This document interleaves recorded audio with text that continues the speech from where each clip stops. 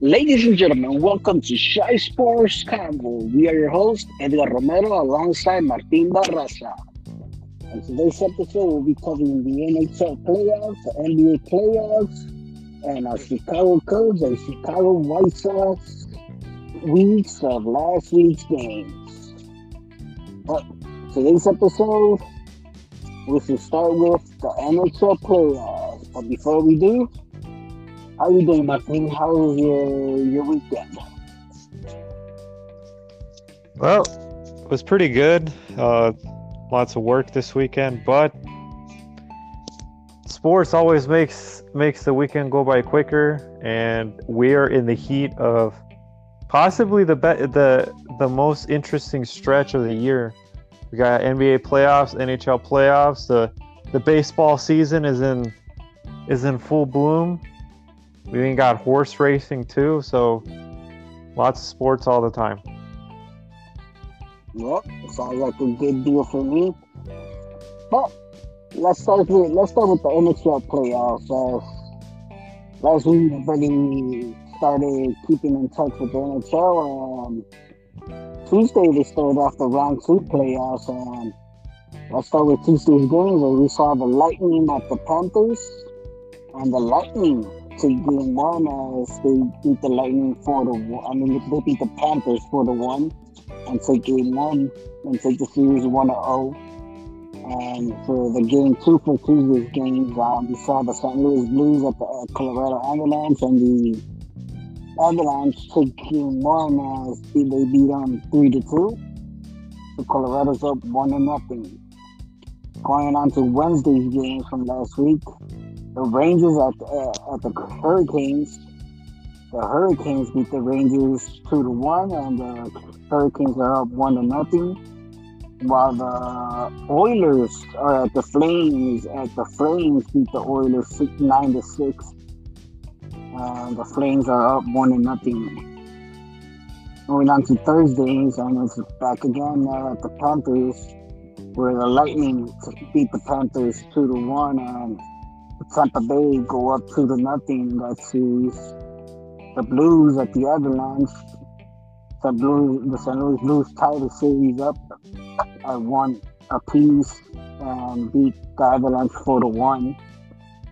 Moving on to Friday's games, and the Hurricanes take a 2-0 series lead and beat the Rangers 2-0, while the Oilers tie up the series 1 apiece by beating the Flames 5-3.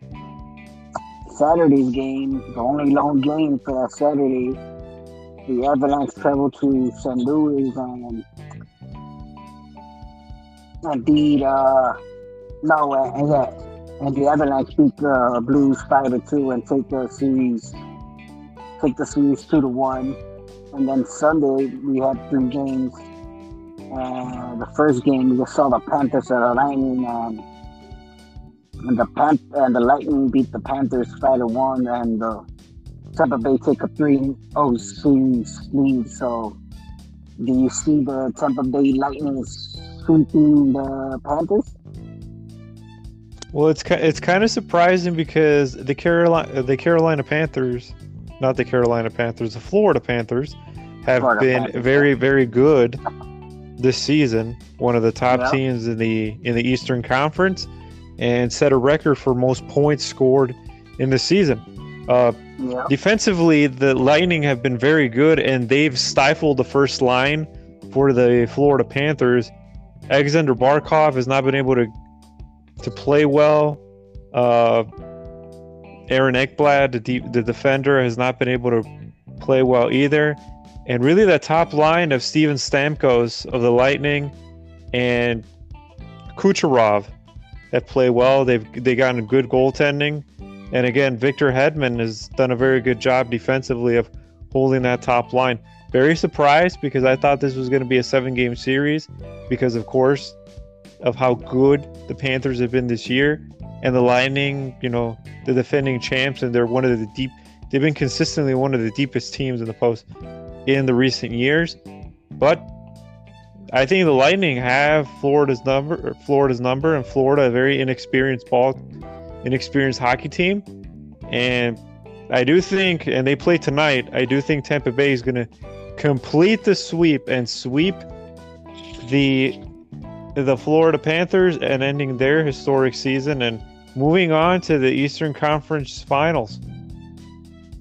Yeah, I gotta agree with you, man. I thought the Florida Panthers were gonna be something different and actually make a run this year, but so far it looks like they're not gonna make a run, and Tampa Bay they're gonna be that dominant team because they've been a top team for the past couple of years already, and it's like, okay. Remember, we have CM Punk yelling Hulk Hogan about this team, right? For a couple of years, remember? Because this was a team that the Lightning was a team that the Lightning that eliminated the Blackhawks, wasn't it? So the Blackhawks did beat the Lightning in their third championship. That was, I guess, the start of the infancy of this kind of run that Tampa Bay's been getting.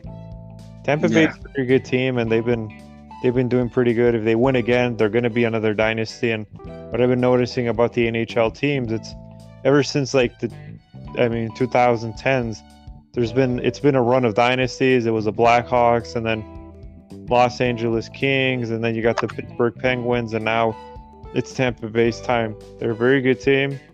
Like I said, I think they're going to sweep the Panthers. The Panthers' experience is there, but they're a very talented team, and I expect the Panthers to be here for times to come. They got good young players. Yeah, you're right about that.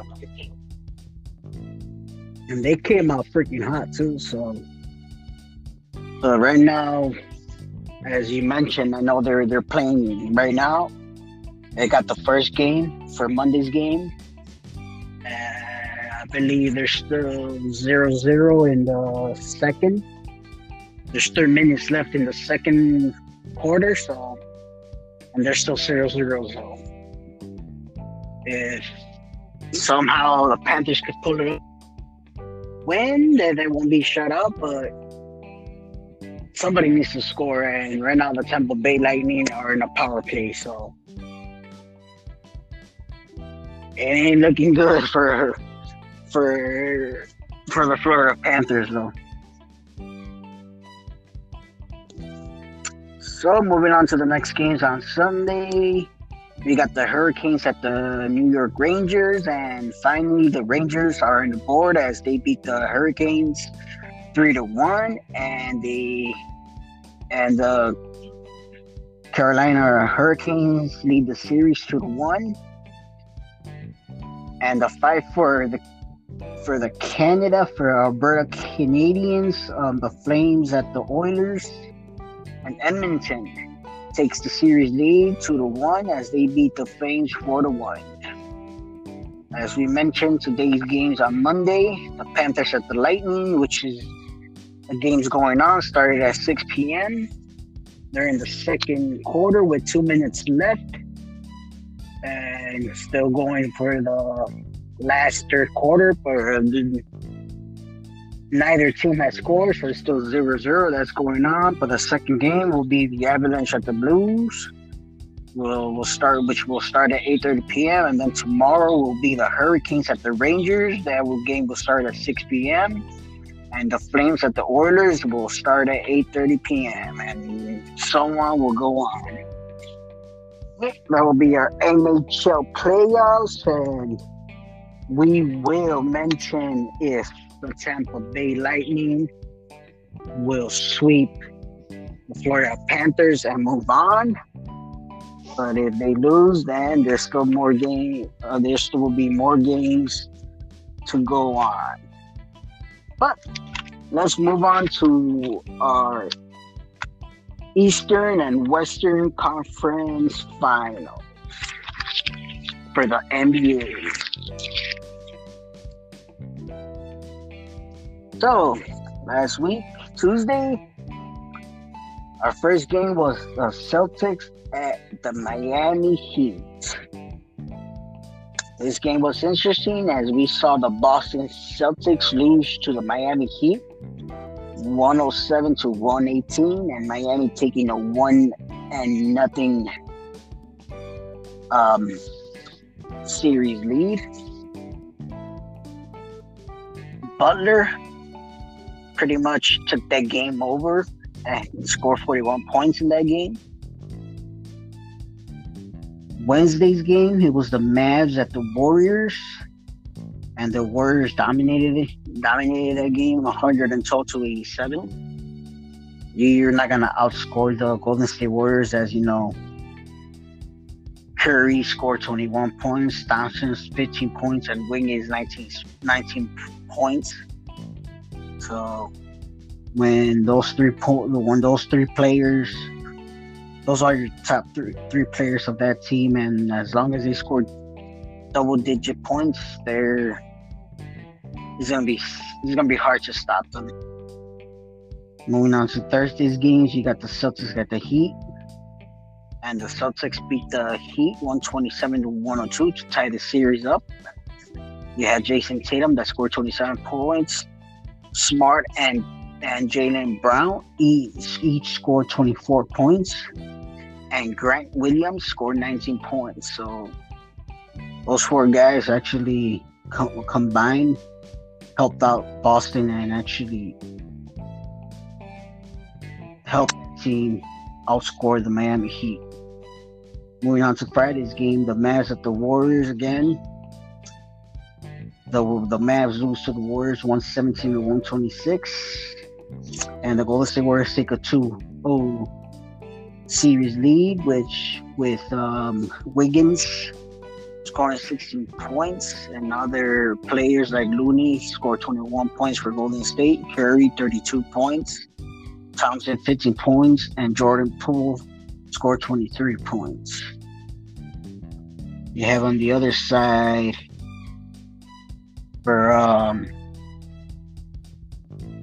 Saturday's game, you have Miami Heat at Boston Celtics. They beat the Celtics 109 to 103 barely. It was a good game, tight game. So the Heat take a 2-1 lead. And the only reason why the Heat take a 2-1 because they didn't rely on Butler this time. You had Adebayo and PJ Tucker picking up the slack, as well as Strauss. Adebayo scored 31 points, PJ Tucker 17 points, and Strauss 16 points. While you had Brown scoring 40 points and Harford scoring 20 points for Boston. Sunday's game, the Warriors at the Mavs, 109 to 100. The Warriors beating the Mavs. So Golden State takes a 3-0 lead, and Wiggins had a phenomenal game that game. He scored 27 points. Curry 31 points. Thompson 19 points. Luka Doncic got back-to-back games where he scores 40-plus points, but he looks like he needs another weapon in that team in order for him to compete with Golden State Warriors. But currently, right now, on Monday's games is the Heat at the Boston Celtics. So the Celtics are wanting to tie the series up again and make it a series tie 2-2. And the Heat are trying to win the game so they could take a 3-1 series lead. So we'll see how that goes. But I think, how are you looking at the series so far? Let's start with the Mavs. You think by tomorrow, you think the Golden State Warriors officially eliminate the Mavs, or the Mavs actually win one game? This series has been tough because it's really much the defensive, the good defense for Golden State and their tough offense against Dallas. And unfortunately, this is a wake-up call for Dallas. They need another star to pair with Luka Doncic. This era, I mean, last year with Milwaukee winning just proved you don't need a super team anymore. You need two good stars, and you need good defenders around them. Defense wins championships, And unfortunately for Dallas right now, they have one star, no defense, and no offense. Jalen Brunson had a very good series, I think, in the first series that they had. And then it carried over in their last series as well against Phoenix. He's been nowhere to be found. There has been nobody that's been able to help Luka Doncic in terms of scoring. Any wing perimeter defender that Golden State has thrown against Luka Doncic, they haven't been able to do anything. Luka Doncic in the last 2 or 3 games has been averaging about 40 points. But unfortunately, I think Golden State is going to win and they're going to sweep them. Which is a shame because you expected at least, I thought Golden State was going to win in 6. At least Dallas get 2 games, especially at home. Your role players play better at home, and so far they haven't. But we'll see. I think the momentum is too great right now that Golden State has. Yep. Especially it's just Luka Doncic is too good to be. He's been playing so phenomenal that it's like, damn, like it looks like he's a one-man person right now trying to do everything himself, and it's like, oh my god. But then again, it's like he's in a team that wasn't expected to be there, and they're there. So it's like, because technically they were not supposed to be there. We expected the Phoenix Suns to be there. Yeah. But granted, it's like they're there, so it's like, okay. So it's like I cannot.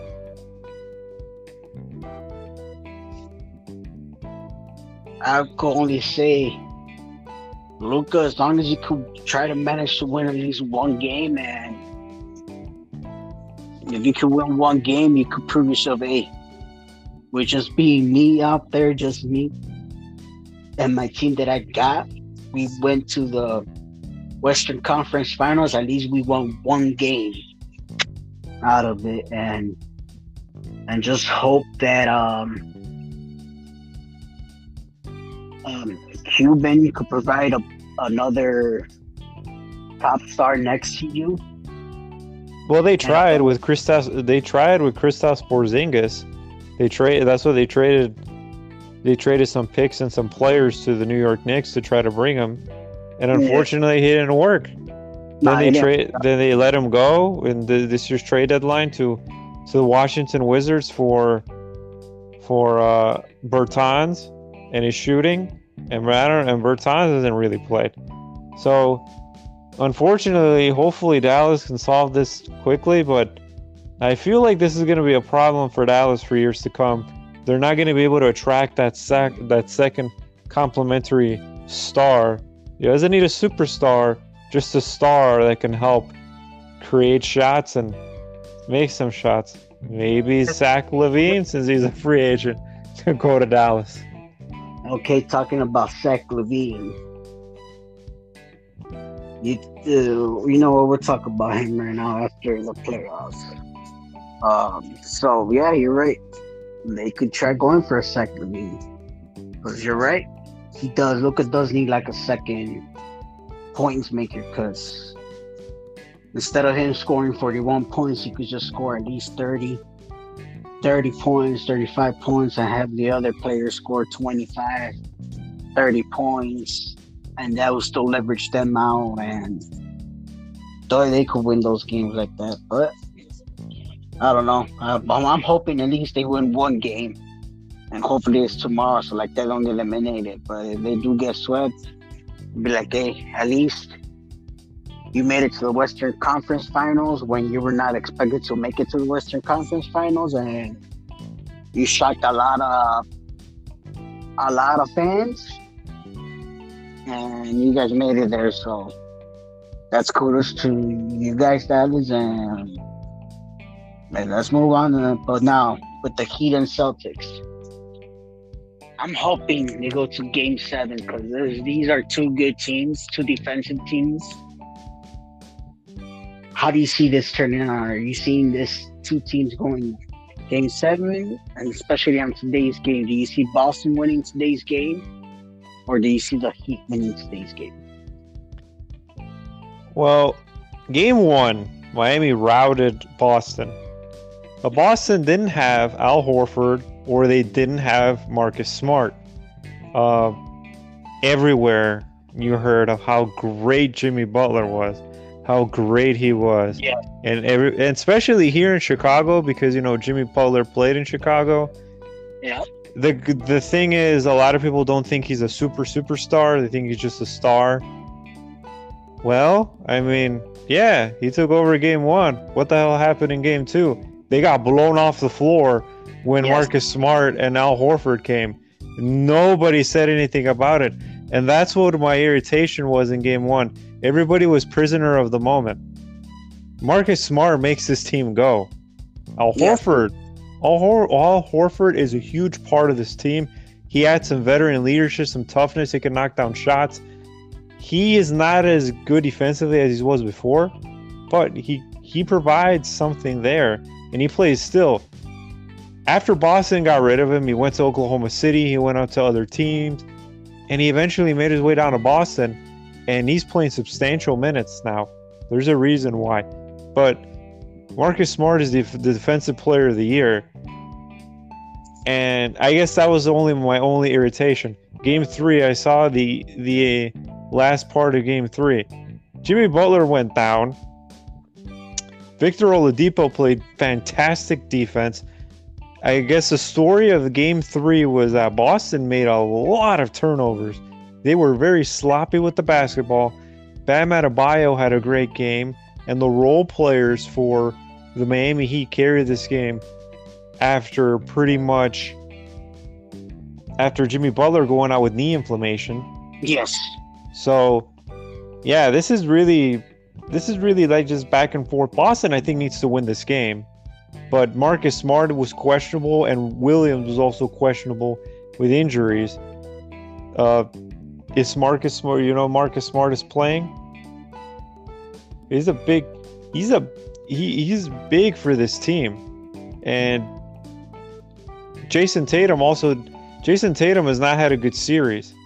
Jason Tatum also needs to have a better series if Boston needs to win, but Boston needs to win today.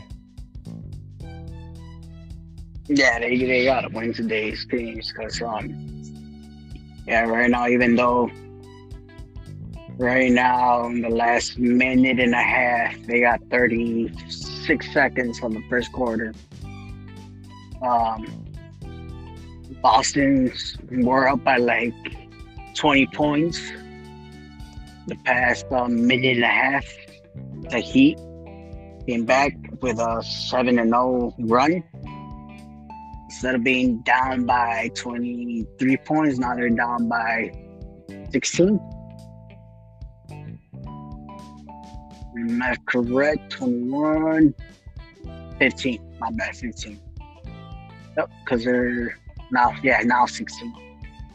They just had a foul, so they'll be down by 17 now. Yeah, so we'll see if Boston can hang on because, that loss in Game 3, that was Boston's game to win without Jimmy Butler, and they let that one slip. And if they can't win, they can't hang on to close this one down. It was their inability to take advantage of the situations, and they didn't take care of the basketball. And they deserve to lose if they lose. Yep, because now, we got 22.9 seconds left for the first quarter, and it looks like they just fouled again, so they should be up by 19 points. So the first quarter should win with Boston being up 30-11. So in the first quarter, the Boston Celtics will only allow 11 points to the Heat. Yes, and I really want Boston to win because I do think Boston to me has more offense than Miami. Yes, I feel like it's a better matchup for the Golden State Warriors too. Yeah, because they give me more offense than Miami. Miami will clamp down on them, But if you saw Game 3, Miami really, outside of Jimmy, Miami really struggled with somebody getting a shot. Tyler Hero wasn't hitting. Max Strus hit a couple big shots. Duncan Robinson's not there. So, and Boston has Jaylen Brown. They have Jason Tatum. Marcus Smart can hit some shots. I would prefer Golden State and Boston, but we'll see going forward. We haven't seen a finals with those two teams, right? I don't think they've faced each other historically, no. No, exactly. So I wouldn't mind seeing a finals like that. So, yep. First quarter, Boston's up 29-11. Wow, the Heat only scored 11 points in the first quarter. Yeah. That's one of the lowest. What the hell is going on? Well, they can't score. Miami just can't score. And that's my problem. And then we got a lot of people on sports talk radio, especially here in Chicago. Jimmy Butler is not a top 10 player. He is not a top 10 player. He had one good game.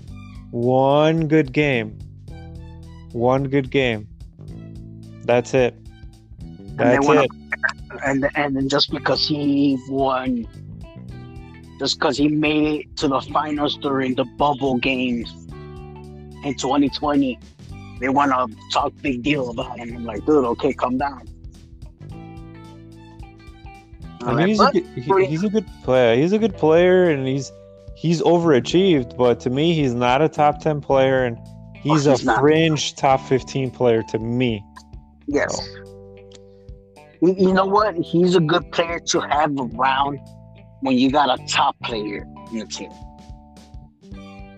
Well, Joel Embiid could have used them for Philadelphia. Yes,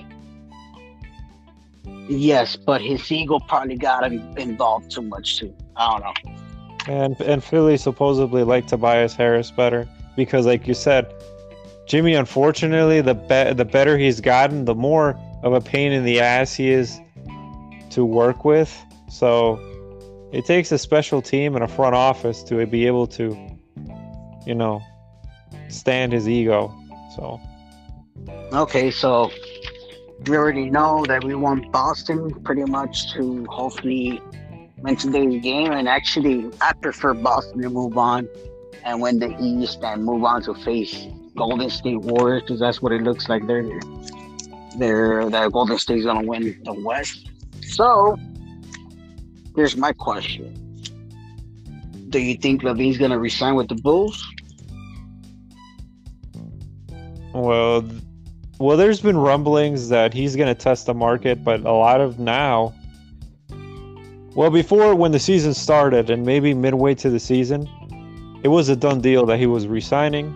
The Bulls didn't work out an extension because they wanted to have more cap space in order to sign Lonzo Ball, Alex Caruso, get that sign and trade done for DeMar. They knew that they were going to take care of him at the end of the season. Yeah.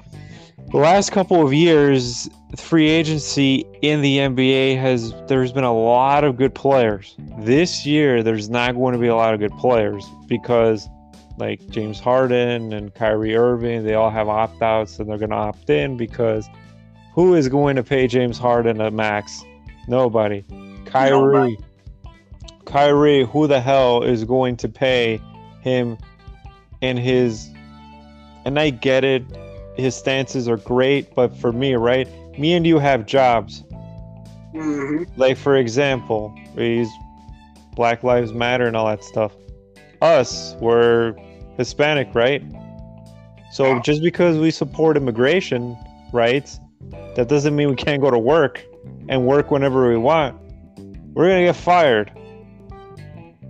You have a responsibility you have a responsibility for your team and to be there for your team. And for us, we work in an environment that we work with teams, and we have a responsibility for the other people that we work with to be there and to execute our jobs. And just because we're not there, not to be a burden and cause extra stress to other people. And then 2, he likes to get paid for not going to work. I don't know. Again, it's the NBA, it's a contract, but in the real world, if you don't show up to work, you're not getting paid. So he's probably going to opt in. So right now, Zach LaVine is the number 1 rated unrestricted free agent in the market. So that he's going to get a lot of suitors. There's going to be a lot of teams asking for him. And then, yeah, that's the question. Does Zach LaVine want to stay with the Bulls? It's his team. Even though DeMar DeRozan took over and he had a great January, February, and the crowd was chanting MVP, he's an older player. And this is still Zach's team. And Zach not signing with the team is going to be huge and a big, big blow for the Bulls going forward. But supposedly he wants to go to Portland. He went to school in UCLA. He's from the Washington area, and you know Portland that they traded McCollum now have an opening at their shooting guard position, and they might want to go with him. At the end of the day, I do think he resigns with the Bulls. It's just this place is so on the cusp of being something good, and this is such an attractive market. He's got commercials and Mountain Dew commercials. More of that stuff's going to come here in Chicago, more than Portland, more than Dallas. So I do think he resigns, but right now there's going to be a lot of speculation. But he will resign, and he'll resign for the most money he can get is here with Chicago and more years. Well, hopefully he does, because what about the Aiden? You think he will resign with the Suns? I think he will. He should resign with the Suns. He fits with the Suns, and he's getting a bad rap for not playing well. And I think, and the whole last series for the Suns have kind of put a bad taste in everybody's mouths. And the focus really has been on DeAndre Ayton for not playing well and not really showing up for the press conference and not talking to reporters. Chris Paul not playing well. And I think Devin Booker has gotten, scot-free. Not a lot of people have been talking about his epic collapse. You're saying that it was the Kardashians' fault? It's always a Kardashians' fault when it comes to a failed basketball player, right? But yeah, he should resign, and I think he's worth it. He's a modern big. He's a 7-footer. He can move, protects the rim, plays great defense, shoots very well close to the basket. If he continues on his jump shots, he should be good. I mean, in that year's draft, again, Doncic is a better player than he is, and Trae Young kind of. I mean, I think they're kind of close. But yeah, he should resign with the Suns, and the Suns should do everything in their power they can to keep that core intact. Yep, alrighty. But that's it for anything big news for the NBA. But let's move on to our Chicago baseball teams. Let's start with our Chicago White Sox, as they had 8 games last week. As they had a 5-game series with the Kansas City Royals and a 3-game series with the Yankees. And unfortunately, they had the 5-game series with the Royals. They took 3 out of the 5, which actually they should have taken at least 4 out of the 5. Actually swept them, but they managed just to take 3 out of the 5. But I guess that's good enough. But whatever. Monday's game. Cueto looked really good. He was a starter for that game. He went 6 innings. Only allowed 2 hits, no earned runs, 2 walks, and 7 strikeouts. But guess what? Damn bullpen almost blew that freaking game.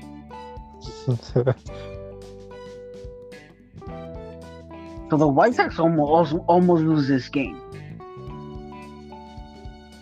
But they managed to get those 2 earned runs back and win this game 5-3. And Hendricks, for some reason, gets the win, and Barlow gets the loss for the Royals. But this is what I'm telling you, man. You know, you got the Kansas City Royals, this is a rebuilding team,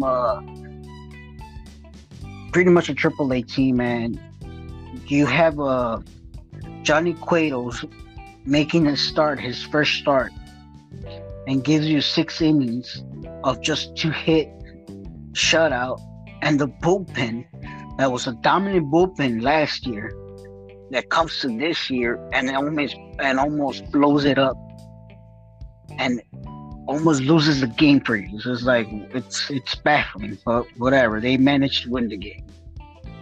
Then let's move on to the doubleheader on Tuesday. At least for game 1. Every time that we already know that we see these names, Dylan Cease, that's almost a guaranteed winning victory. And obviously it was, because, you know, Dylan Cease went 5.2 innings, gave up 7 hits, but no earned runs, 2 walks, 9 strikeouts. The losing pitcher was Hazley. He went 5 innings, 4 hits, gave up 3 earned runs, 3 walks, only had 1 strikeout. The save was for Hendricks. And Abreu in that game had a lone 2 runs batted in, and the White Sox win that game 3-0. Moving on to game 2, the Sox lose that game 2-1. The Royals, their starting pitcher Singer, he went 7 innings, only gave up 4 hits, no earned runs. We had 9 strikeouts, while it was a bullpen pitcher, Martin, I guess, went 5 innings, gave up 5 hits, 1 earned run with a walk and 7 strikeouts. And the save went to Stallman for the Royals. So that's it. And Engel had the lone RBI in that game. So now, it was. So we move on to Wednesday's game, as they lose as well, as the Sox lose 6-2. The winning pitcher was our good old friend Zach Greinke, and the losing pitcher was Giolito. Every time you see Giolito, it's like watching Hendricks. He's up and down too as well.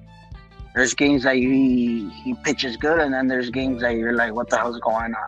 Well, that game he was coming off of the COVID list, so I think he was just.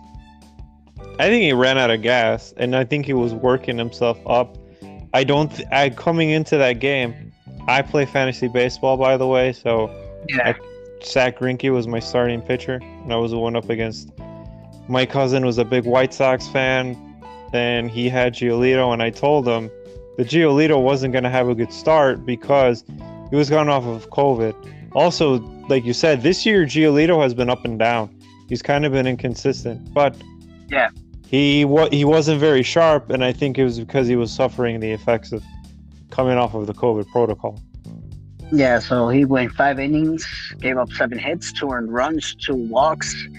I didn't know if he took the loss, because after he went 5 innings, Lopez came in for 2 innings, also gave up 2 earned runs, but whoever took the loss, they took the loss. And the winning pitcher was Greinke. He went 5.2 innings, gave up 7 hits, 2 earned runs, 1 walk, 4 carries. And that was that, as the lone run for that game was Engel as well. Took the last Thursday. The Sox beat the Royals 7-4. It was a bullpen game. Winning pitcher was Sousa. It was save was by Hendricks. Luis Robert and Tim Anderson had a good ass game. Luis Robert went 3 for 4, grand slam or 4 runs batted in, while Tim Anderson had 2 runs batted in that game. So, what are your thoughts of those 5-game series with the Royals, taking 3 out of the 5? I mean, 3 out of 5 is fine. At least they won the series. Solid starting pitching. I think that that's been the name of the game so far lately for this team. It's been starting pitching. It's been good starting pitching for this team. And I think that's the strength of this team, and that's what's going to take them forward. Offensively, this team is still very up and down. They're still very inconsistent. And the bullpen is still kind of inconsistent. I'm telling you right now, their starting pitching has been there, but the real question marks are always gonna. It's not even their offense could manage, but their bullpen, dude. The bullpen is a big question mark because you don't know where you're getting until that moment arrives. Because you're gonna tell me that one game they're gonna be good, and then the next day they're just gonna blow up.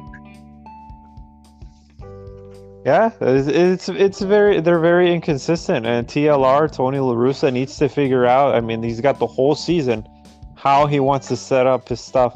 Liam Hendricks is also very erratic and very inconsistent. I'm not a big fan of Liam Hendricks, by the way. I mean, yes, he's a Chicago guy, but his antics on the field annoy me. But he's also been very inconsistent this year. This week, though, he's been okay.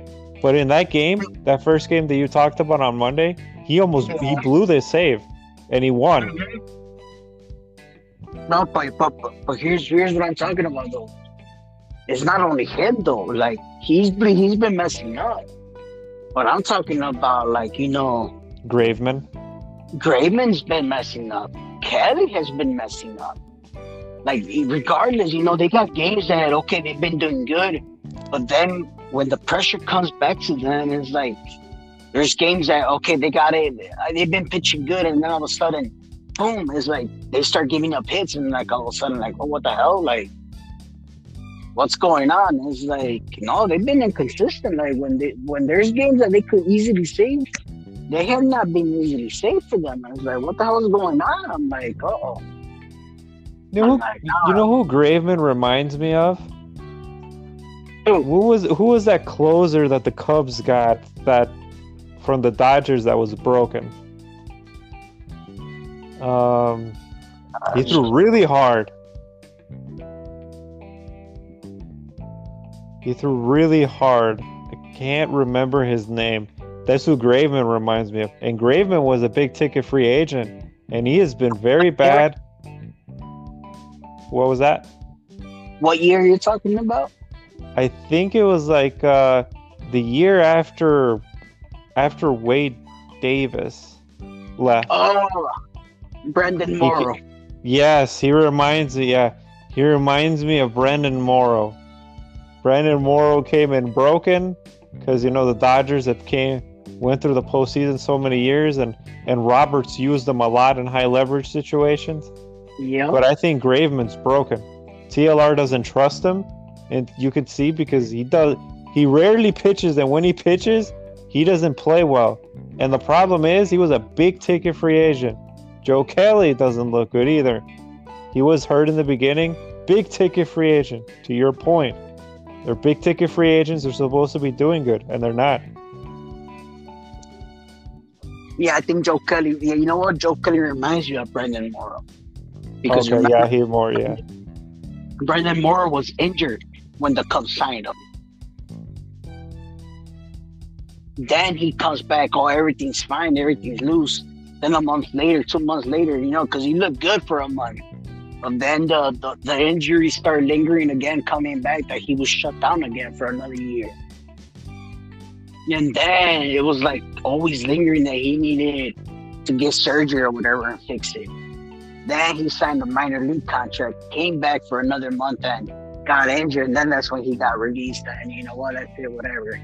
Because he signed a minor league contract just to make sure that he was able to come back and finish his duty. Because, he signed that 2-year major league contract or whatever. And that's where he burned his bridges, and that's why no other team had signed him after that. Yeah, because you got to be careful when you sign when you sign players like that with 2-year deals or whatever. Yeah, because the Cubs gave him a 2-year deal to Brendan Morrow. Dude. Yeah. Major league deal. So, yeah, and Joe Kelly's the same way, dude. I'm like, you get on a major league deal, but his is a 1-year deal, so either he makes it or breaks it. That's it. Oh yeah, those for a fact, at least they won. But yeah, the way how I see it, man, you're supposed to, like I said, the easier teams, and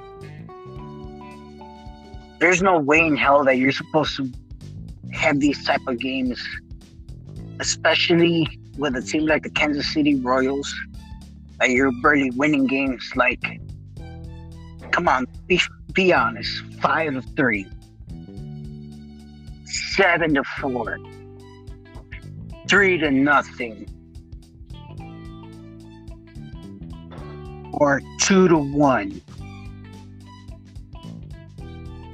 The Sox are not supposed to be having these scoring games with the Royals.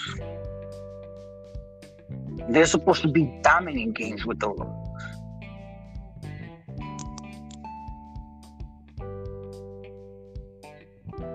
You're right. They've been fortunately they play down to their competition, and offensively, yeah, this team's in a rut, and the bullpen's in a rut.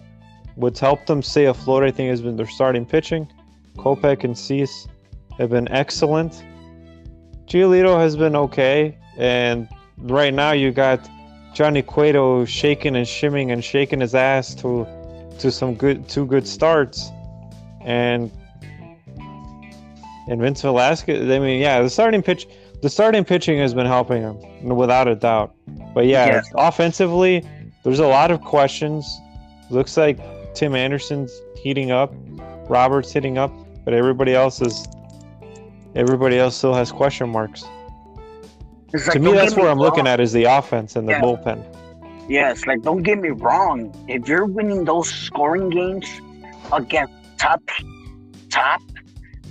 teams like the Yankees or the Blue Jays or any other top teams like the Dodgers or whatever, yes, I'm all happy for that, because you know what? That means that was a good ass, badass game in a tight race game, because that's a top team. But come on, don't sit there and act like, oh, we beat the Royals 5-3, we beat the Royals 2-1. Yes, that's our Chicago White Sox. And it's like, dude, that was a freaking minor league Kansas City Royals, dude. Yeah. That are barely learning how to get there. Like, you know, you got a veteran of Salvador Perez, you know. Yeah, and he's hurt now. He's hurt. He's on the injured list, so they didn't face him all 5 games. Exactly. So it's like, dude, I'm like, you're facing young rookies pretty much that are learning their way, you know. Yeah, they're bringing up all their young prospects. Exactly. So it's like, what the hell are you guys doing? I'm like, you guys are barely beating those teams, and they're actually hitting your balls away too. So it's like you said, Hendricks almost blew it against a rookie team. So it's like, what the hell is going on? Even when they faced the Cubs, that's what I said. I'm like, you guys barely beat the Cubs 3-1, 4-3.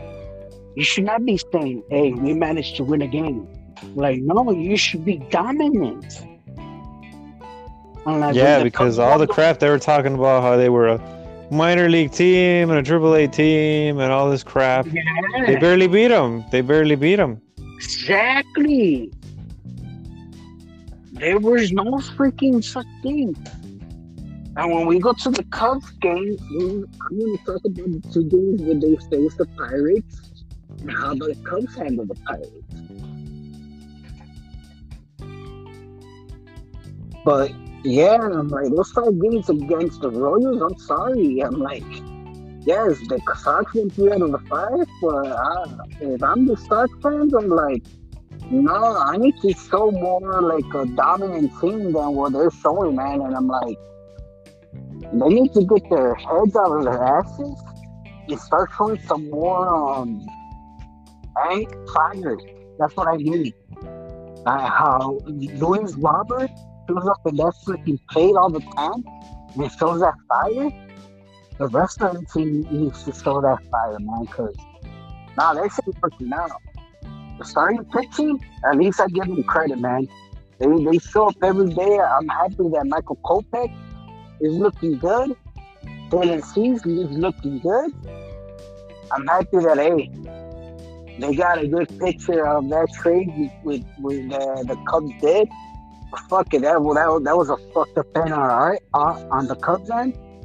But it is what it is. They got a good trade on their end. But Taylor Cease is looking good. Kopech is looking good right now so far. Johnny Cueto by kicking his ass and moving his stick is looking good. But yeah, like you say, their starting rotation is looking good, and that's what's keeping them scared right there. You know what? I'll take that back. That's what's keeping them, and here's what's the fucked up news for the Sox. That's what's keeping them a 500 team. They should not be a 500 team, right? No, they shouldn't. They're more talented, but they had a very bad start to the beginning of the season. Yeah. But hopefully that changes and everybody else kicks butt. Well, we play the Yankees. Yeah. They play the Yankees, so let's move on to the Yankees. So they take 3 out of the 5 against the Royals. They face off the Yankees, and when they face off the Yankees, I believe they had like a double header on Saturday because they didn't play Friday, right? Well, I think they played on Friday. No, they played Friday. Game got rained out Saturday, and then they played a doubleheader on Sunday. Okay. Sunday. All right. So Friday they lose that game to the Yankees. They lose it 7-5, and the winning pitcher was Cortez Jr. And the losing pitcher was obviously Dallas Keuchel, as he went 4 innings, gave up 6 hits, 6 earned runs, with 3 walks. Brady went 1 for 5 with 3 RBIs, and LeMahieu, I believe, went 1 for 4 and had a grand slam, I believe. And Cortez Jr. went 5 innings, gave up 6 hits, 3 earned runs, and 7 strikes. For Sunday's doubleheader,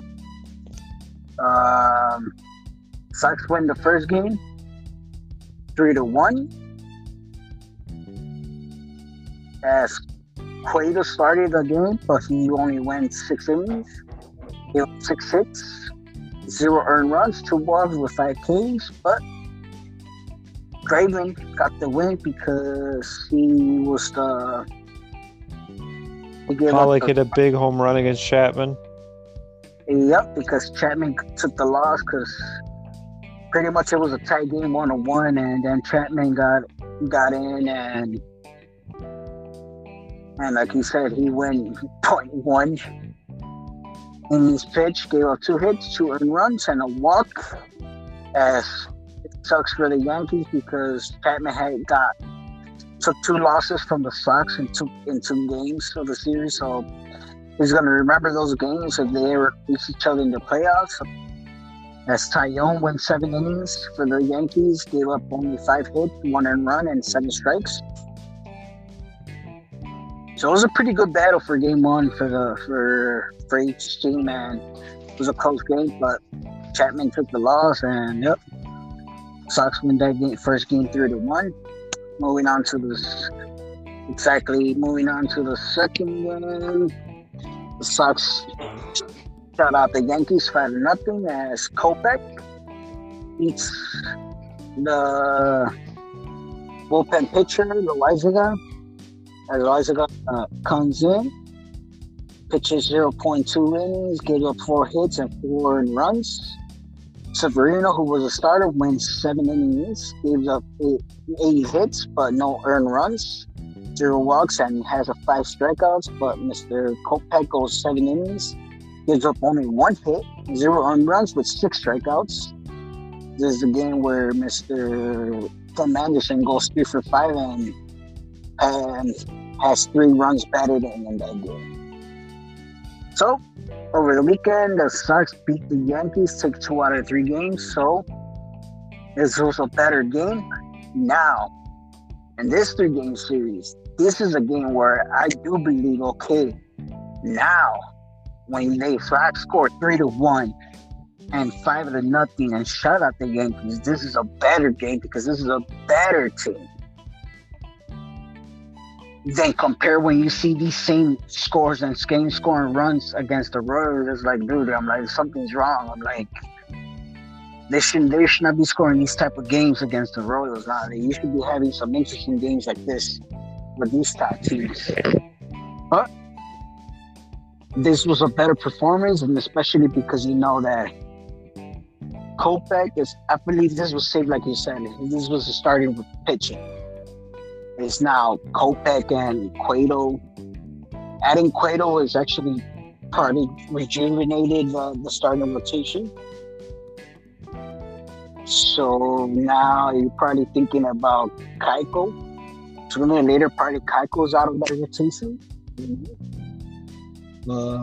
Once Lance Lynn comes back and he starts doing good, maybe Keiko's the odd man out. And then all of a sudden,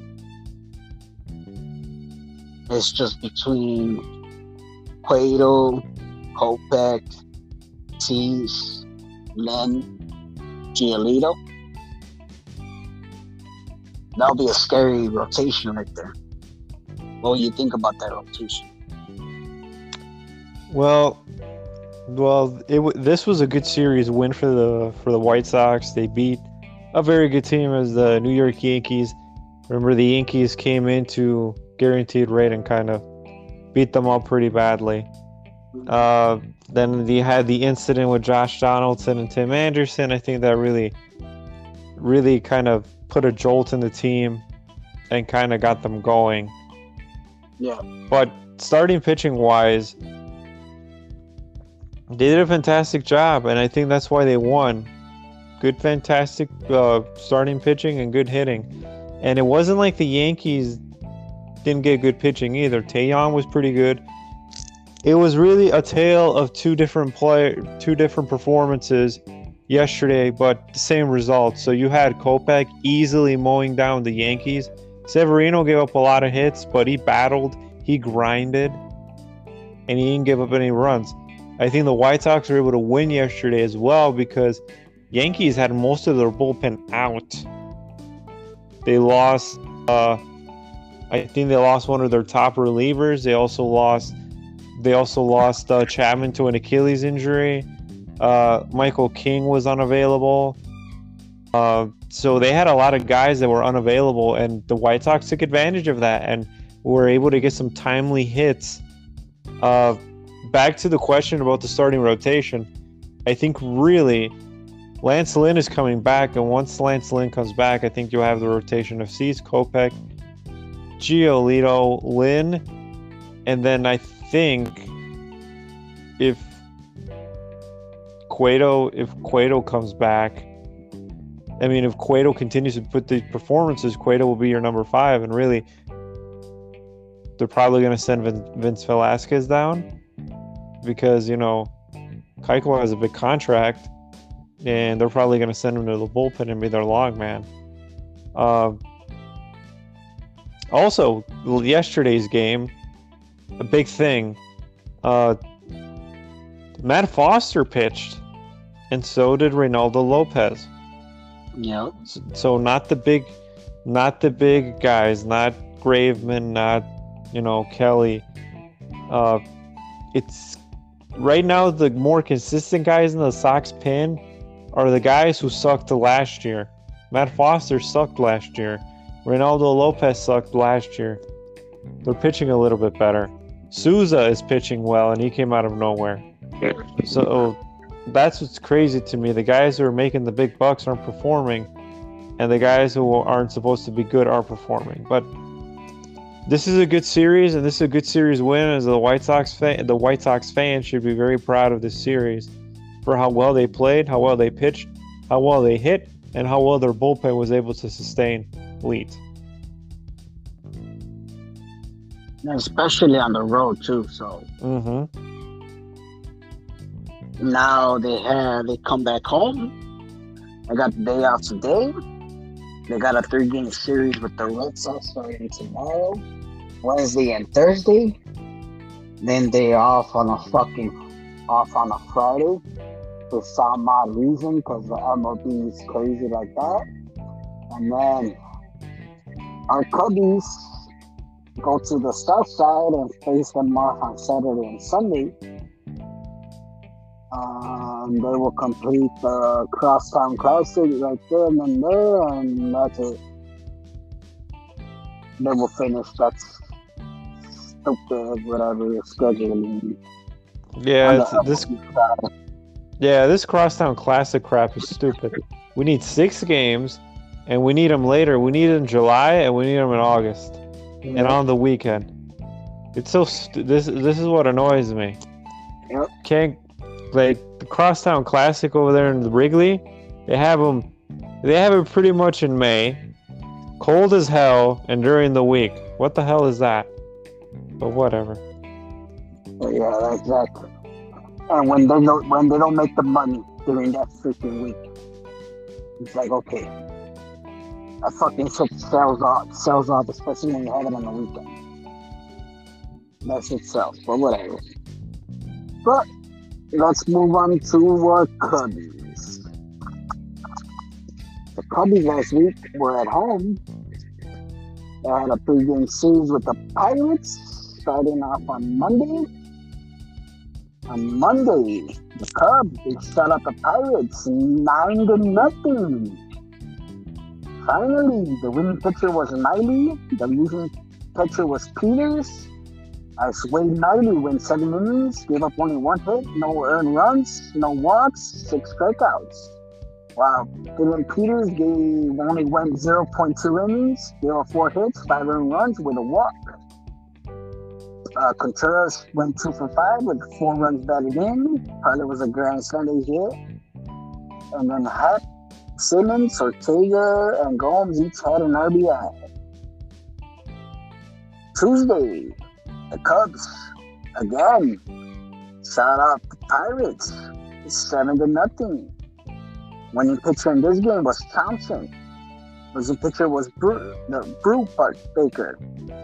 Thompson went 5 innings, gave up 4 hits, 0 earned runs, 0 walks with 5 strikeouts. While Brubaker went 5.2 innings, gave up 6 hits, 4 earned runs with 10 strikeouts. The biggest moment of this game was for Morel, his first at bat ever. He hits a home run in the 8th. Actually, a bound home run in the 8th, and that was a big moment of this game. And then on Wednesday, this was actually the first close game, but the Cubs lose this game 3-2. Winning pitcher was a former Cub, Underwood. Losing pitcher was Smiley, as Underwood goes 2.1 innings pitched, as he comes under relief for the Buccos, and Drew Smiley goes 4.1 innings pitched, gives up 6 hits, 3 runs with 5 strikeouts. Pat Benchendel with the lone RBIs in this game. And overall, the Cubs take 2 out of 3 against the Pirates. What are your thoughts of this? The first 2 games after we pretty much shut out the Pirates back-to-back games, and especially outscoring them.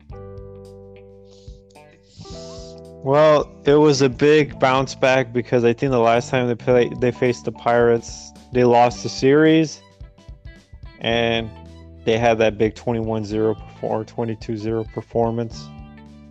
I mean, it was good. Good starting pitching, good hitting. Even though they lost that 3rd game 3-2, I mean, they only gave up 3 runs. It's pretty solid. Miley and Smiley, they're very, very confusing sometimes. But Miley, who I think is a better pitcher, has pitched pretty well for the Cubs. Keegan Thompson has played well. And at points, this bullpen looks good. And at points, this bullpen doesn't look very good. But I think going forward, I think the Cubs do have some building blocks. Slowly but surely, they're starting to see some building blocks. to go into the future. I think Wilson Contreras again has been the big thing has been why the hell haven't they signed him to an extension? And I think he's proving that the Cubs should give him an extension. I don't know why they haven't offered him an extension. But there's some other players I think they can do well. I'm interested to see how Christopher Morel does going forward. He's been in their farm system for a while. He finally got the call up, and then we'll see. When he hit the home run, I kind of got 2013, 2014 vibes when all these guys were coming up at that point. The Jorge Solers, the Schwarbers, the Baez, the Chris Bryants, all those guys. Yes, Rizzo. A similar stance of Aramis Ramirez. I don't know why. When he hit that home run, he reminded me of Aramis Ramirez. So I'm like, oh shit. Yeah, and he can play third base too. He can play third base. He can play multiple positions. I'm just hoping that he actually stays consistent because he's actually been. Yeah, he had a couple of hits so far too against the D-Backs when we go over it. But yeah, also as well, I'm starting to think that they gotta switch Thompson and Smiley positions, and they gotta let Thompson start and have Smiley come out of the bullpen, right? Yeah, Thompson has potential, and I think they need to give him some starts because if you are, again, this season for the Chicago Cubs is development. You're trying to see who you can take toward the next successful club. The Cubs, what I'm starting to see is something that they weren't able to do in their previous success. We're getting some pitchers that they've drafted and they're developing. Keegan Thompson is one of them. And I think, to your point, they need to start him more to see if he's actually a starter or is he a bullpen piece. Yeah. I know we can use him going forward. He's a guy, but where is he going to help us in? Is he going to help us in the rotation or is he going to help us in the bullpen? And, yeah, if Smiley, like you said, if Smiley is not successful and he continues to struggle and Keegan Thompson is pitching 4 innings, because it looks like he's been pitching like 4 or 5 innings, right, out of the pen. Yeah. Give him a start. Give him a couple starts. Yeah. Hell, throw him in the rotation and see what he can do. Because if he can do well, and we're going to go over the other pitcher that I think is doing really well, you're going to give it in your breakdown on their next series. We got some 2 good guys that we haven't had in a while. So, and that excites me a lot because I think one of the downfalls in the previous regime is we kind of started gutting the farm system because we didn't have any starting pitching, and we gave up again Dylan Cease, and we gave up Eloy Jimenez for Quintana. So if we develop our own, then we don't have to do these stupid trades. Nope. So, but anyways, again, my key takeaways of this series for Pittsburgh: they won this series, good hitting, good starting pitching, solid bullpen. We won this series, and that's all you can ask for a team that's rebuilding. And then we move on to Thursday's games against the Diamondbacks. This was a 4-game series, and we lose this 4-game series 3 out of the 4. We lose Thursday 3-1 as the winning pitcher was Gallon, and the losing pitcher was a returning Marcus Stroman. The save goes to Melanson, and Gallon goes 5 innings, gives up only 2 hits, 1 earned run, 3 walks with 4 Ks, and while Marcus Stroman goes 5 innings, gives up 5 hits, 2 earned runs with 6 strikeouts.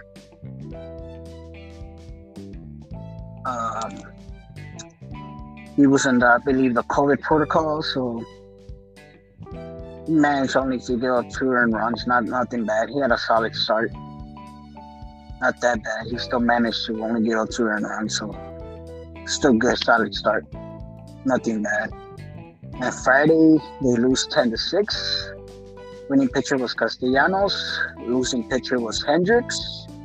Like I said, Hendricks had 2 good starts, great starts, back-to-back games. But like we said, he has an up and down season so far. And it's starting to look like on the road he pitches good, and at home he's starting to pitch like bad.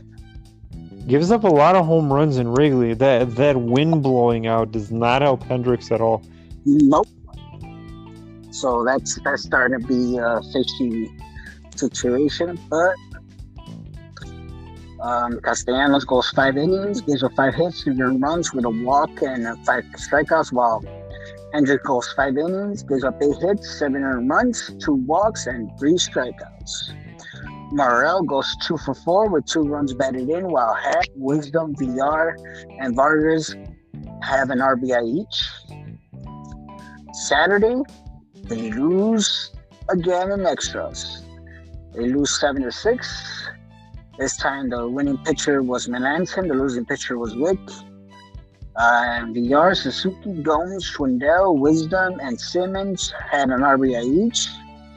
But they had the lead in this game, but the bullpen pretty much messed this up. I believe Justin Steele had this game handed down because I believe he pitched six innings and just gave up no earned runs or whatever, something like that. And was up like 4-0, and then the bullpen comes in and gives up the tying run. Tie it up 4-4, and then they took the lead in the 10th to make it 7-4, and then the Cubs only managed to score 2 more runs in the bottom of the 10th, and that's how it ends, 7-6. Which how do you been seeing Justin Steele so far? Because Justin Steele has been pitching the past pretty much 3 starts. He's been looking good.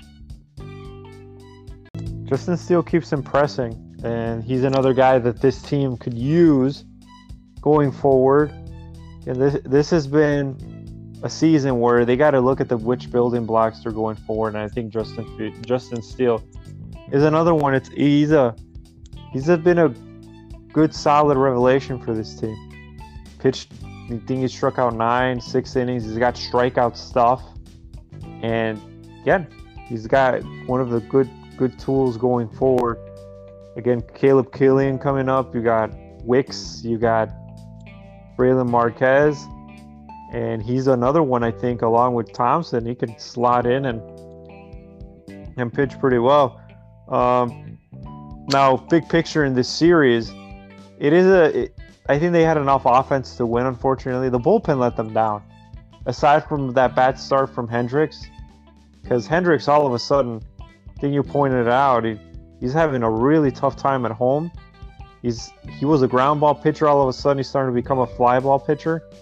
And because of the winds blowing out, now that it's warmer, he's getting up a ton of home runs. And yeah, the bullpen did not pitch well. I don't know why Ross trusts Efros. Efros sucks. Efros always coughs up the lead, but I don't know why he's on this team. Yeah, I believe Efros is out now with an injury or something like that, so we're not going to be seeing him for a couple of weeks or a couple of months or so. That's a good sign. But yeah, Justin Steele has been looking good, and hopefully he continues to be good, and we start seeing like the Caleb Killians be called up, and even Braylon Marquez. But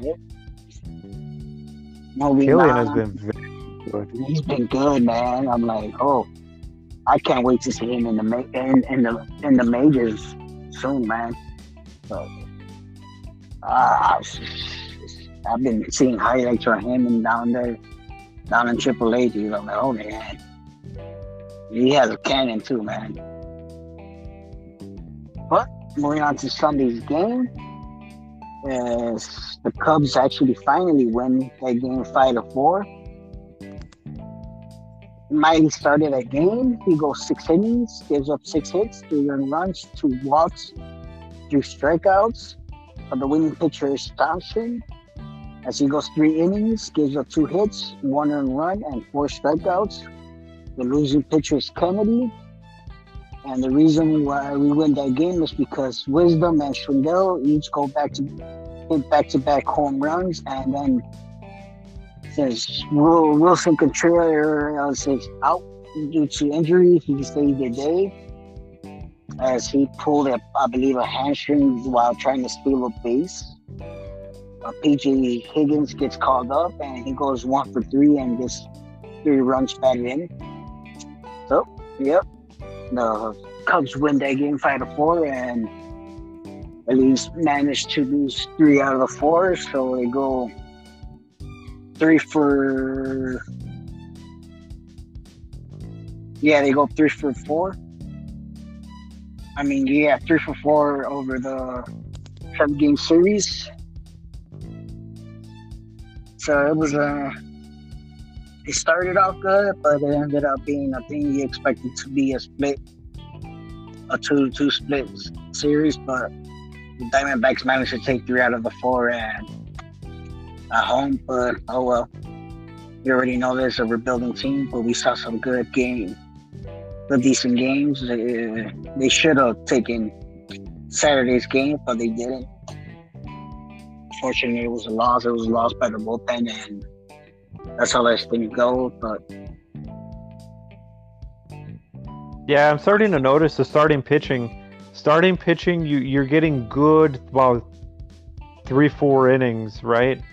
yes, And then I guess once they get to the 5th inning, it's like they give up 3-4 runs like in a hurry, and it's tough. I guess. Yeah, they just have, and you could tell these are not top starters, but they just have a tough time staying away from that big inning. And usually that big inning's coming in late. yeah, Because Miley had a very good start, and then I think the 5th inning came and he gave up 3 runs. And then Thompson gave up the 4th run, and now we were tied because we're trailing 3-4.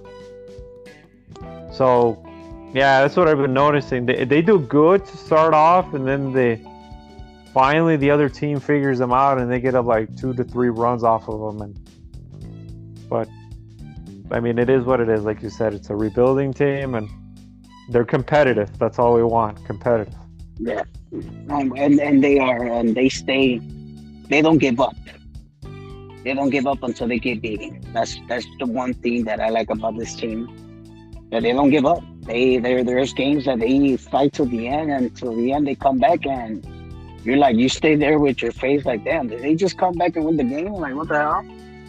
Now they've done that a couple of times already. I'm like, especially in those Padres games. I'm like, they compete. I'm like, this team doesn't give up. They compete. They don't stay there dogging. They compete, and that's what you want. And that's what you want. So that's why I don't complain. I stay, whether win or lose. I want them to compete. That's it. I support my team whether they win or lose. I don't care. I don't care about the hate.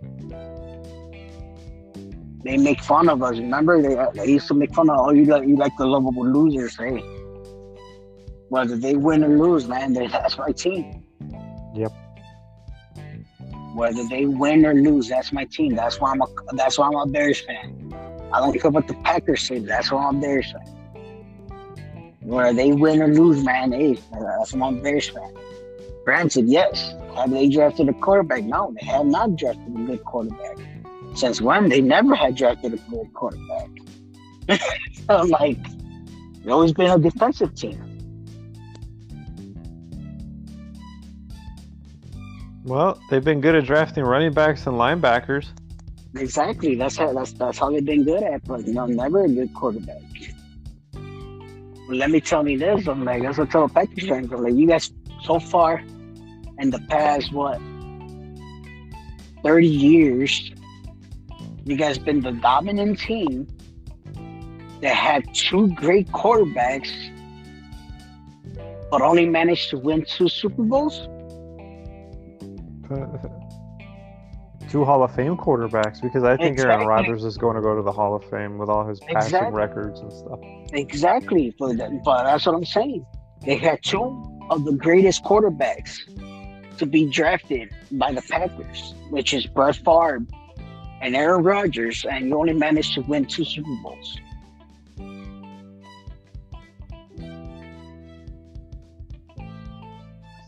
Well, Brett Favre, they traded for him, but I get what you're saying. They have two Hall of Fame talent quarterbacks. They should have more Super Bowls. They Yes. should have more Super Bowls to show forth. And Aaron Rodgers won one early in his career, and so far nothing. And I think also Brett Favre also won one early in his career too. Yes. And after that, nothing. Mhm.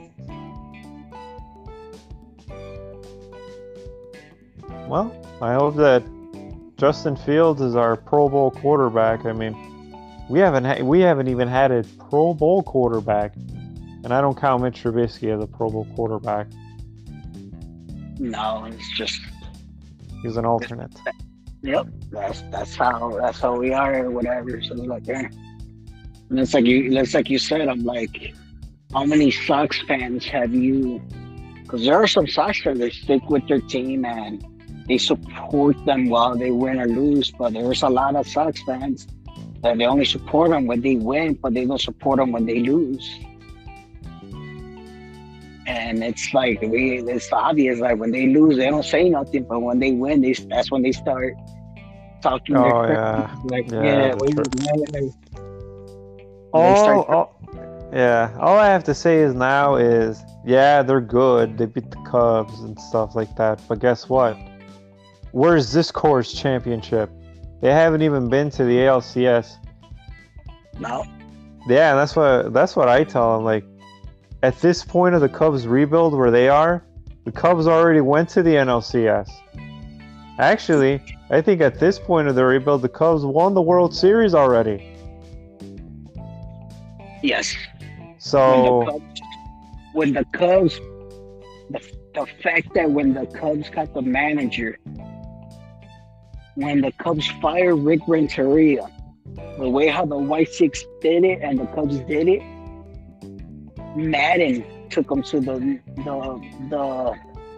National League Championship Series, and they lost. in this first year, right? Yeah, Tony La Russa did it. Now, the second year, Madden won it all. What is Tony La Russa going to do? Well, losing the first round. Well, I don't No, know. but we'll see. We'll see, because the Cubs are coming. The Cubs are coming.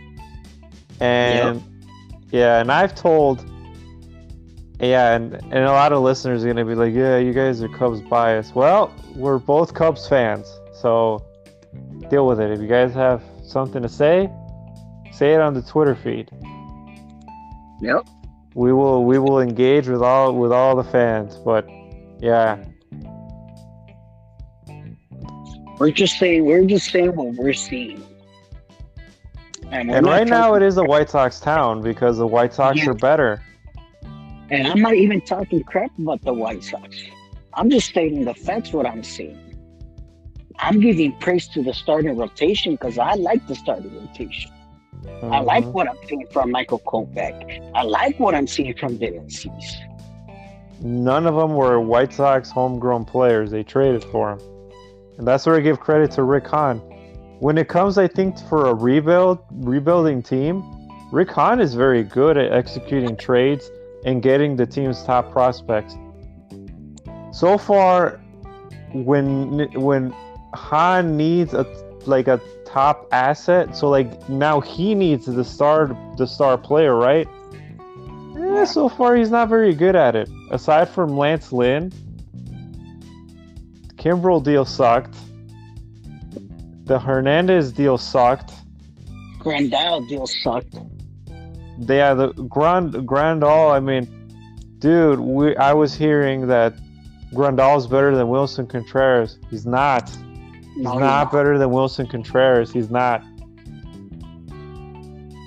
My cousin is a big Sox fan. He was like, "Oh, Grandal's better." He's not. He's not better than Wilson Contreras. Grandal can barely hit for average. Wilson Contreras can hit for average. He can steal bases, and he's one of the best defensive catchers in baseball.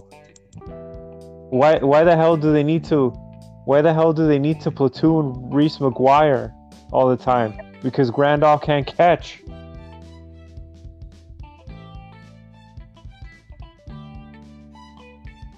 Yep, exactly.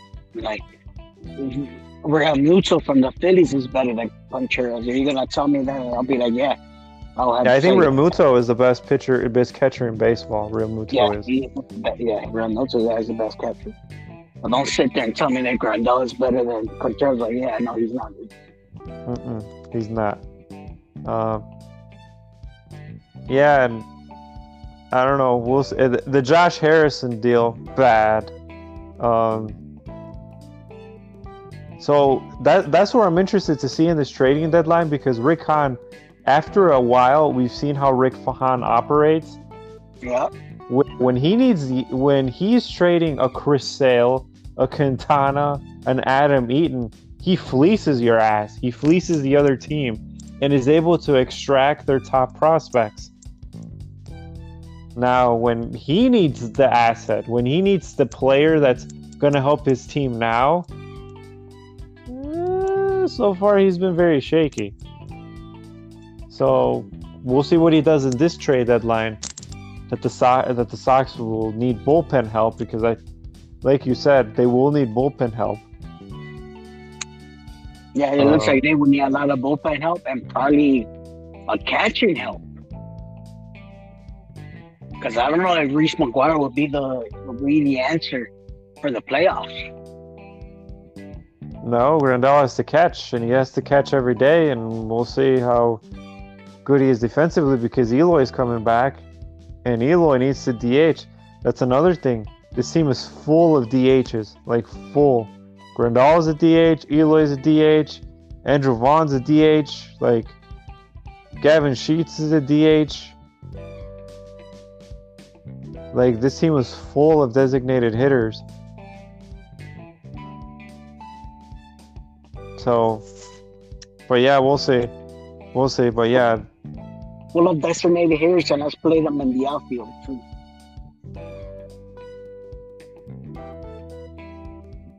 Well, Eloy's going to come back, but Eloy worries me in the field. And that's weird, because in his scouting report coming up with the Cubs, everybody said he was a good outfielder, had a rocket arm. I'm like, okay. The White Sox had a hold of him, and he can't field. He gets hurt all the time in the field. And that's alarming for a young player. And I told you, man, when I seen him, when he saw him that he's tall, I'm like, oh man, he looks like he's injury prone. And you're like, no, he said he's good and this and that. And I'm like, damn. Then when he gets injured on spring training trying to catch that ball, like, what the hell is he doing? Spring training, dude. Let it go. And now again this year, I'm like, oh man. Nah, I'm not here. We're not here to try to bash the Sox. Like I said, like, no. I'm a Cubs fan, and we're not trying to be biased or nothing. Like, we just see what we're seeing. I'm like, no. I'm like, the Sox rotation, it's good right now and everything. What looks bad is the bullpen. It's their offensive line right now. Tim Anderson's carrying the team, as well as Luis Robert.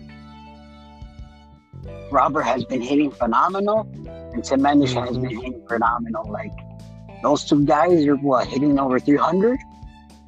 Yeah, and Yoan Moncada is giving him some good at bats out of the two spot, and then he's been giving them good defense. They missed him, and he's helped them. Yeah, so no, their offense could be manageable, where as long as your starting rotation keep giving up zeros in their line, and those 3-4 guys that keeps bringing in runs and line, hey, anything could happen. But they gotta find a way where that bullpen also needs to be sharpened up and keep putting zeros. And yeah, the Sox could be a dominant team, but right now they're not a dominant team. They're a shaky team. Yeah. You don't know what to expect. That's the problem right now with the Sox team. You don't know what to expect. Yeah, but that's the good thing about the regular season. It's very long, and we'll see if they can go on a heater at the end of the season and put it together. When you start the regular season, it doesn't mean that when the season ends, that it's going to be the same team. It could be a really good or a great team at the end of it, or it collapses. Who knows? Because we've seen it.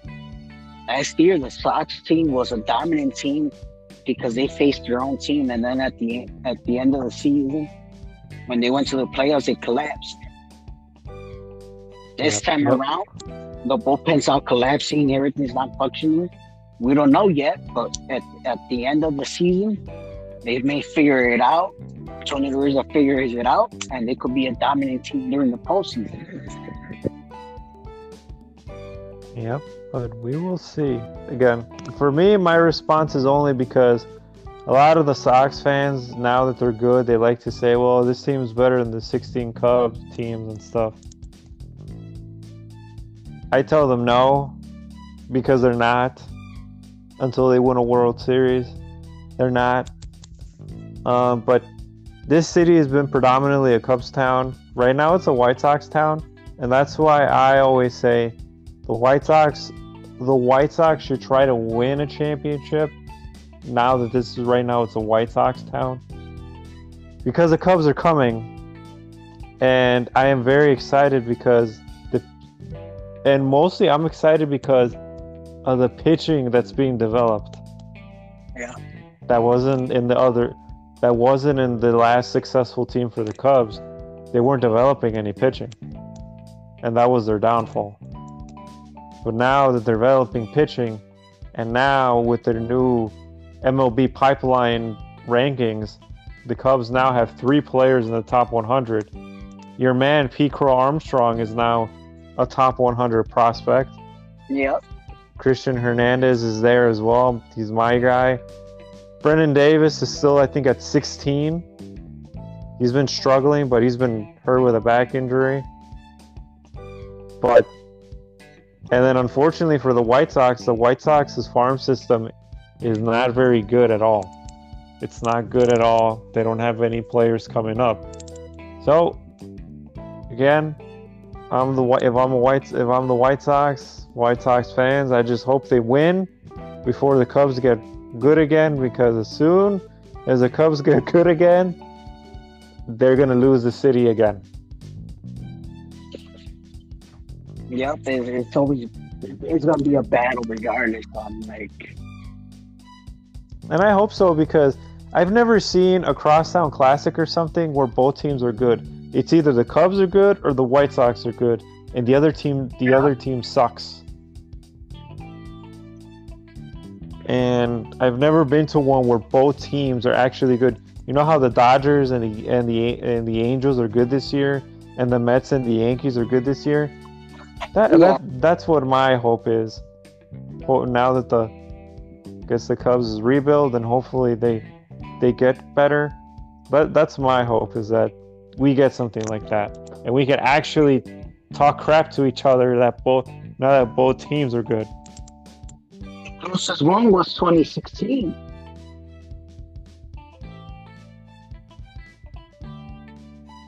The Sox were good in 2016? That was the closest one, because that's when Crystal was still around. And Jose Quintana. Hey, that was the closest one when they were still good, because that was when you had Chris Sale, Jose Quintana, Jose Abreu. Jose Abreu. Yeah, young Jose Abreu, I don't think their lineup was good, but their pitching was solid. Yeah, the pitching was solid because they had a conversation. It was Jose Quintana against John Lester, and then Chris Hill against Jake Arrieta, and then Jose Abreu and Anthony Rizzo and whatever. And yeah, that was like the battle of that situation. Yep, but we will see what the future holds. And then I believe that before that was like closest one was probably the 2008, 2009. Yeah, 2007, 2008, around there. Yeah, with the whole Michael Barrett and AJ Pierzynski. Around there, I'll pass that to that because they were still good because that was when both teams made it to the playoffs.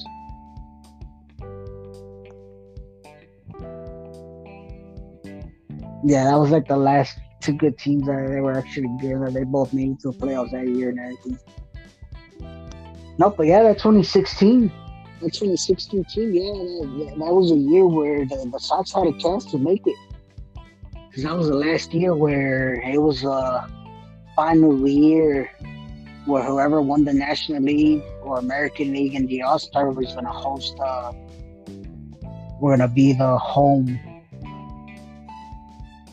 field advantage for the World Series or whatever. And it was Chris Hill that won it for the American League. But the White Sox, I think, lost. They lost the American, the AL Central by like a couple of games only, dude. So yeah, they barely missed it by a couple of games, dude. I think Cleveland barely made it, dude, by a couple of games. It was a close division.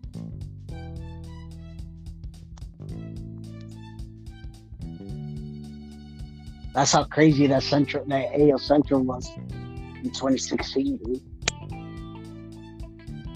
Between the Indians and White Sox.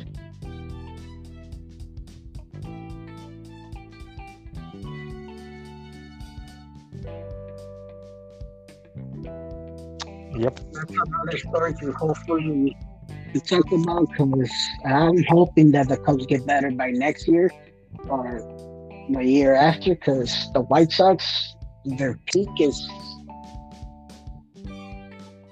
in the next couple of years. Yeah, I think the Cubs will be good 2024. I think next year is where all of the prospects are going to come up. And 2024, I think, is when they can challenge for the division. Yeah, all the prospects come up because also next year as well, all their final overload contracts end. Like J.C. Hayward's contract and whatever ends, and they could use that money to sign the prospects or extend 2 players or whatever they want. But it's just figuring this out. But yeah, the White Sox, they got their peak years are now. I believe they got like the next 4 years with this core that they got. Who knows? Because I'm gonna check right now when we end our show. I'm gonna check Tim Anderson's contract when it ends. His contract is supposed to end soon, either this year or next year. And I don't think they're going to re-sign him because he's going to want a lot of money. He's an intriguing player because he's a consistent over 300 player, man. He's their Dexter Fowler. Remember Dexter Fowler? Yes. How he made the Cubs go? Mm-hmm. He's their Dexter. He's not necessarily the heartbeat of the team like Tim Anderson is, but Dexter Fowler fit perfectly with this team. And Dexter Fowler, when he left, he wasn't very good, and that's how Tim Anderson is. If Tim Anderson has a good game, this team usually wins. And when he's good, he usually brings this team with him. And that's how Dexter Fowler was. He set the table up for Bryant and Rizzo and Schwarber and Baez and all those other guys. Yeah, it makes sense. But yeah, he's going to be an intriguing player if he reaches free agency. I think he'll get what Baez got because I think they're the same player in terms of flair and bravado. I think Baez is better defensively, but Anderson's a better hitter than Baez. I think he would take the hitting over the... way better hitter than Baez. Yeah, way better hitter. But Baez is a way better defender. But I think right now, of course, you take the hitter over the glove anytime. Of course, anytime, dude. Because when you got a hitter that hits over 300, bro, come on, bro. It's there's no match, dude. Especially when he's hitting like 325, giving you like 20, mid 20, 25, 30 home runs and like 80 to 100 RBIs. You got to take that over defense, dude. Yeah, so Baez got 7 for 140. Do you think Anderson's going to get more? Do you think Anderson will get like 180? I think Anderson could get 7 for between 180 200. Dude. Ooh, 200 is a lot for him, I think. Just because of his hitting, batting average, dude. Well, then he's not coming to the White Sox because... No, he's not going to stick to the White Sox. He's going to go...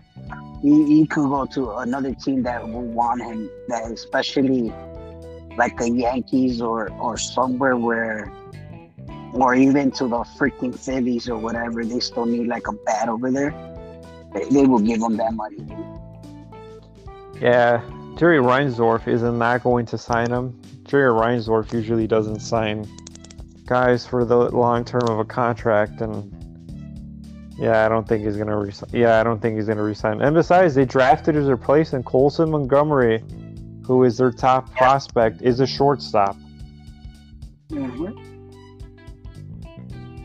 And he's by far their best prospect in their farm system. Yep.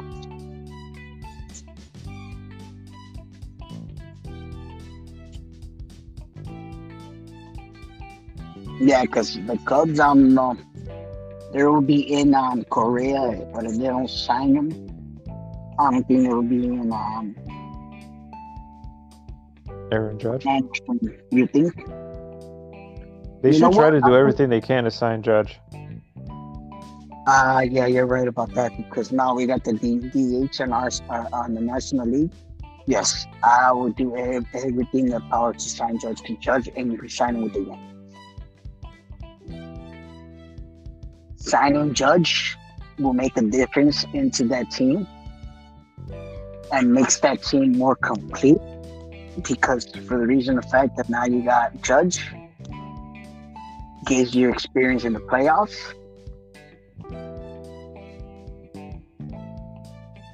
And also gives you more depth in outfield. In left, pretty much, in outfield. Right field or left field, and then DH. Being another voice. And then, and if they do sign Correa, well, if they don't sign Correa, then you still have him. But if they do sign Correa, then that means that you will have Christian Hernandez coming up pretty soon too, because if he continues hitting and everything, he will be part of color when he's turning 20 years old then. Because he's 18 right now, right? Or Birdie turning 18?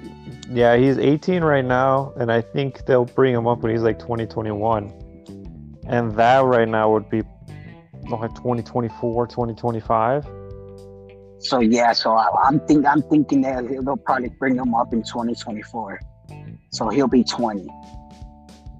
I'm thinking that that's where they're going. Yeah, he'll be called up by 2020. He'll be ready by 2020 if everything goes as planned for him. So he should be paying short or whatever at 2020 for the Cubs. And if Morel still stays good or whatever, like you said, because he looks good, man. He reminds me of he reminds me of Aramis Ramirez, bro. He got that body of a Ramirez. Yep, he'll be a good young third baseman. Yes, dude. The third baseman of the future. The Cubs really don't have anybody at third base. They have a lot of shortstops, lots of second basemen, lots of outfielders. Yeah. They don't have a first baseman. They don't have a third baseman in the pipeline. That was the first thing. That's the first person that I thought right away when I seen his body and the way how he hit the bottom of the ballpark. I'm like, holy shit, he reminds me of Aramis Ramirez. Like, the way how he hit it and the way how he looked at the ball and the way how he ran, I'm like, oh, damn, he's a young Aramis Ramirez. Like, he just hit the ball and just started running. I'm like, oh, okay, kid. I'm like, okay, kid. I'm like, you're on the show now. Okay. I'm like, damn. I'm like, now to this kid. I'm like, because last time that I seen him, he was more skinnier than what he was. Now he got a little bit bulky up in his body. I'm like, oh. Like this kid, like, damn. I'm like, okay. I'm like, I'll give him props. I'm like, he finally made it and he's up here, so like, nice. But yeah, like, I wouldn't mind seeing him staying there and everything, so.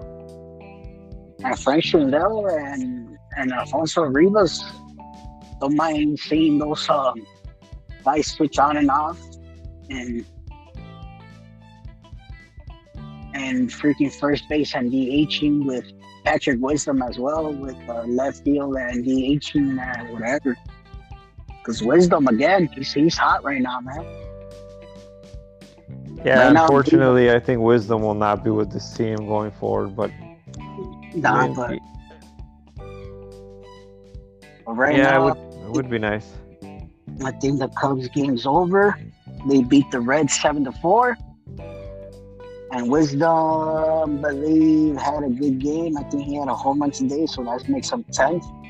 His 10th home run today, so... Yep, the Cubs final 7-4. Very nice. Yep, Drew Smiley wins, so he gets his second win. But we'll go over that game next week. But yeah, we'll talk more about the Cubs. The Cubs top 100 prospects and go over the top 30 prospects and see if anything everybody else changed and who went down and who went up. But that'll be in next week's episode. Yeah, and we're White Sox talk, so don't worry, listeners. We will still talk about the White Sox. They are the best team in town, so they will get some time too. Yeah, we're gonna go over their top 30 prospects. Who's their top 30 prospects and their top 100 prospects. And currently, right now, Boston is beating the Heat 84-57. Oof. They're smashing, and they're in the fourth quarter with 10 minutes left. Before the half finished, they only scored 33 points in 2 quarters of Heat.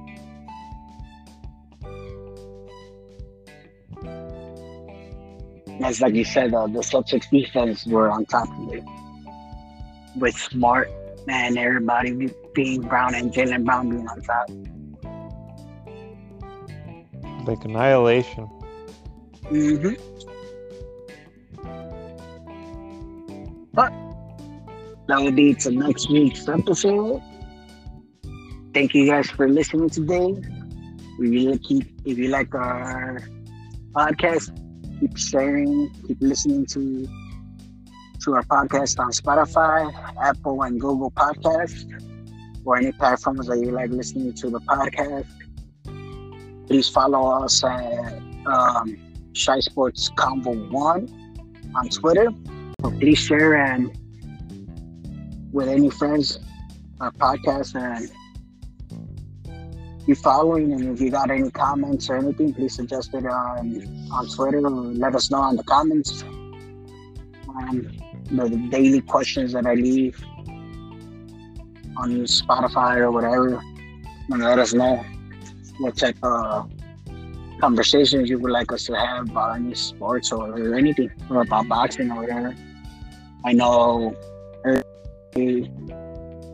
Carlos let us know that September is going to be official. It's probably going to be Canelo versus Triple G. So our boxing insider will let us know more details about it soon. So we will have Mr. Carlos Avila sooner later on the podcast. So that's going to be nice to let us know. But also, we got Mr. Martin with his Freestyle Wrestling podcast as well. Go ahead, Martin. Yeah, I just want to thank everybody for listening to Shy Sports Convo. Again, as Edgar beautifully eloquated, you can listen to us on Spotify, Google Podcasts, Apple Podcasts, and all of your podcast listening platforms. You can follow us on Twitter at Shy Sports Convo 1.